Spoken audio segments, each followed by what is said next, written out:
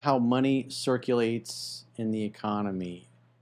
Basically, what happens is the government, as I talked about in Economic Prosperity for All, the government borrows money, the Federal Reserve gives the government the cash, and the government gives the Federal Reserve a bond or a promise to repay that particular amount of money.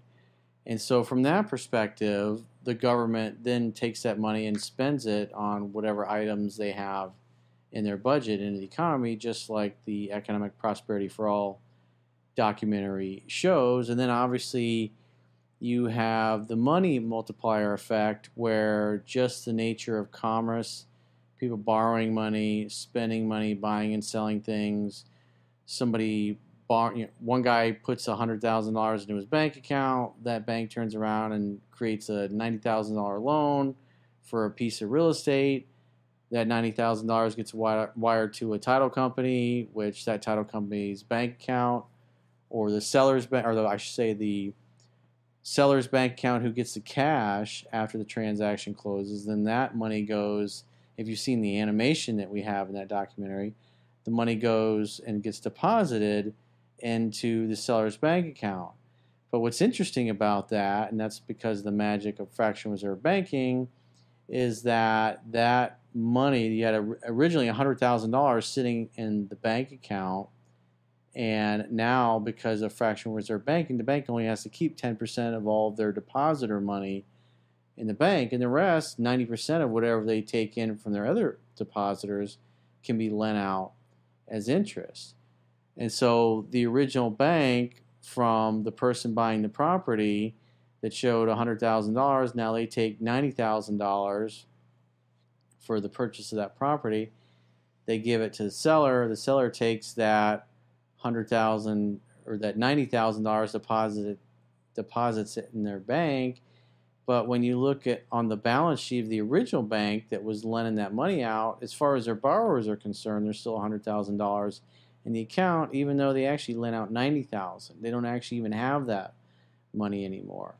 And so whatever the bank takes in checking and savings accounts, they're allowed to lend out up to 90% of that interest. And so you got the government spending money, you've got banks lending money, and as that bounces around from bank to bank, each bank can lend out 90% of whatever they have in depositor money, and this helps to increase the money supply and circulation. When there's plenty of money, there's plenty of money to buy and sell things, there's plenty of money to pay people to do things. But when you look at like what happened in 2007, 2008, where the banks are no longer lending, now you get a contraction in the money supply. When the money supply contracts, there's less money to pay people. There's less, the builders aren't building as many houses, therefore they're not paying the same number of carpet guys to put carpet in their houses, or tile, or landscaping, or to do their concrete work, or whatever it happens to be, or pay the salary of their employees. And so when the Federal Reserve is printing and lending money into existence, and there's plenty of borrowers to borrow money, you get a booming economy. But when the musical chairs stop, as we show in the animation in the documentary Economic Prosperity for All, the money supply contracts. And when the money supply contracts, the economy contracts. When you look at what's happened over the last year with all of the lockdowns, when you have people that are just, oh, you're not an essential business, you can't work, but instead the government's going to write you a check for staying home. Whatever economic output was removed from the economy because of the shutdowns, if it's not made up by the government writing checks to those people or those businesses that are no longer working, you're reducing the money supply and circulation, and therefore when the money supply contracts, so does the economy. And so the idea is that when you understand what money is, what the purpose of it is, and the different government agencies that regulate the supply and the expansion and contraction of money, then the question becomes, what is the government's role? How much should they be creating? Because if you got too many dollars, like what we saw in 2005, 6, 7, and 8, you got too many dollars chasing too few assets, mean there's a lot of capital chasing a finite amount of real estate.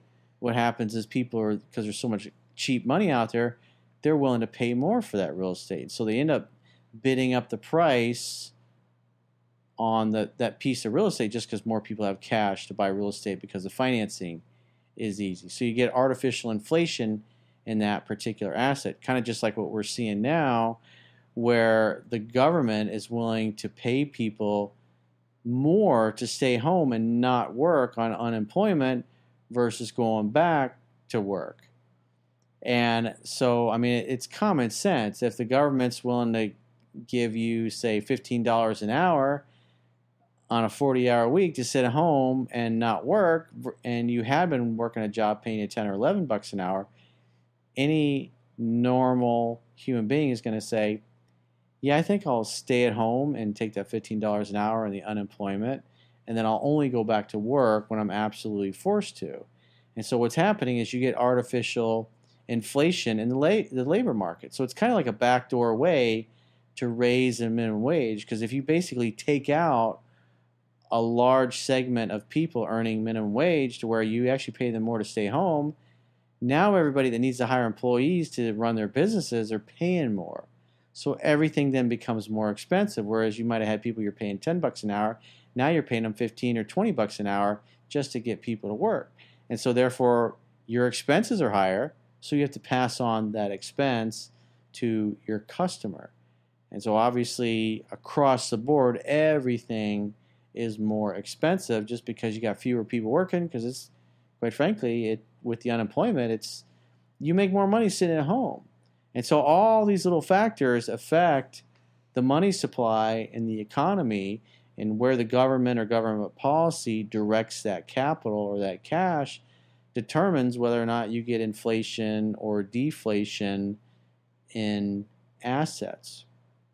And that helps make the economy unstable and contributes to the destructive boom and bust cycle. So like right now, what you're seeing when you listen to like the Federal Reserve is they're saying, yeah, we're seeing inflation, but we're going to continue printing new money and giving it to the government. The government's going to keep spending excesses of money.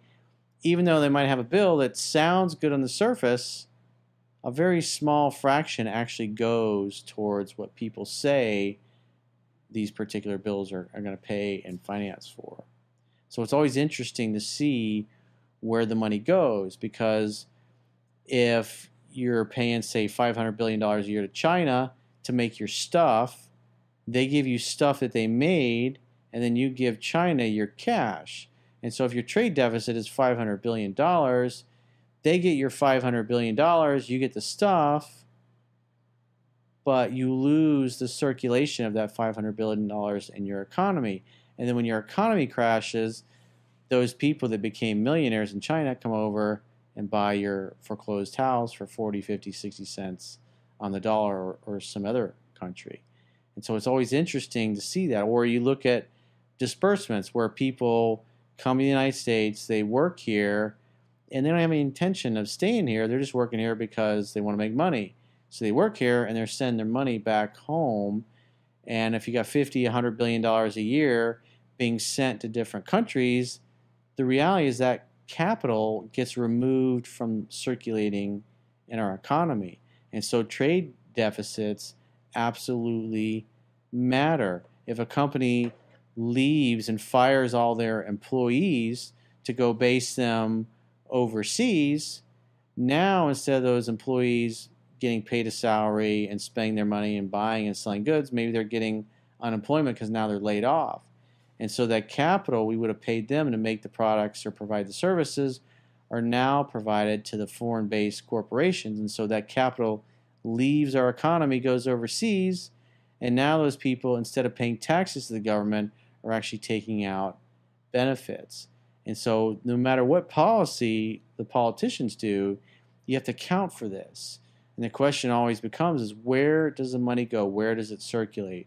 If it stays in our country and stays in our economy, it's good for the economy, it's good for the money supply, like the animation that we have showing that the pool of economic activity, which is really great from that Economic Prosperity for All documentary. then you can see how the different sources of money being pumped into the economy affect the wellness of the economy, how much it's booming or how much it is busting. But you always want to see, where does the money go? Does it stay here or does it go overseas? And whatever leaves our economy and goes overseas through trade deficits or foreign aid or people working here and sending the money back home to their countries, you have to account for that.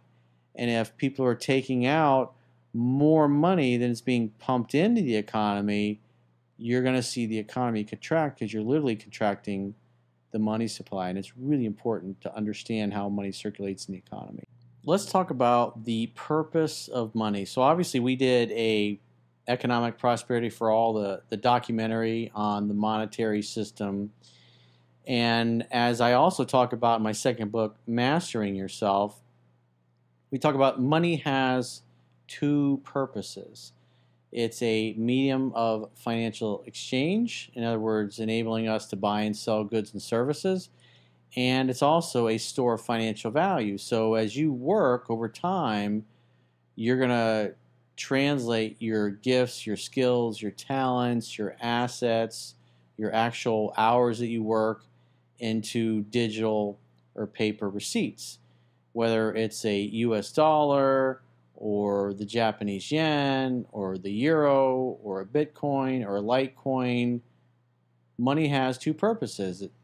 It's a medium of financial exchange and a store of financial value. And it basically makes beneficial human interaction really easy and frictionless. So we've got lots of apps and different programs being designed. Companies are now starting to take Bitcoin, Dogecoin, other things for payments in lieu of strictly only accepting like US dollar or any of the other currencies. This is something interesting that I've only learned in like the last 15, 20 years. And because you hear a lot about on TV about the Federal Reserve and buying debt. So when the Federal Reserve gives money to the U.S. government, and the U.S. government or the U.S. Treasury gives a bond back, the bond is a promise to repay. When the Federal Reserve holds that bond, they call it monetizing the debt, the U.S. government's interest expense on that debt is zero. Because whatever profits the Federal Reserve earns on its activities, at the end of the year, it gets rebated back to the U.S. Treasury. So if the Federal Reserve sells those particular government bonds in the open market, and say China or Japan or somebody else buys them, now instead of an interest expense being of zero, the federal government has to pay whatever the interest rate on those bonds is to whoever holds them. And so if the Federal Reserve is holding government bonds, the interest expense to the U.S. government is zero. If those bonds are sold in the open market and other people, entities, governments, countries, pension funds buy them, then whoever holds those bonds gets whatever interest rate is paid. And so it's a way for the Federal Reserve banking system to restrain the politicians and reduce the amount of money that they can spend on their programs by either buying bonds or monetizing them, as they continue to call that, or selling them on the open market. And so based on, you hear a lot about the debt ceiling, and they keep increasing it. But the reality is they spend this money, and as long as the Federal Reserve holds the debt, the interest expense to the U.S. government and therefore the American people is zero. So it's like most people don't really understand that. And when I learned this stuff, this was really interesting, because they always say, they got all our debt. We owe them everything. Well, the Federal Reserve just prints new money, buys those bonds back, and now the government's interest expense is zero on those bonds as long as the Federal Reserve holds them.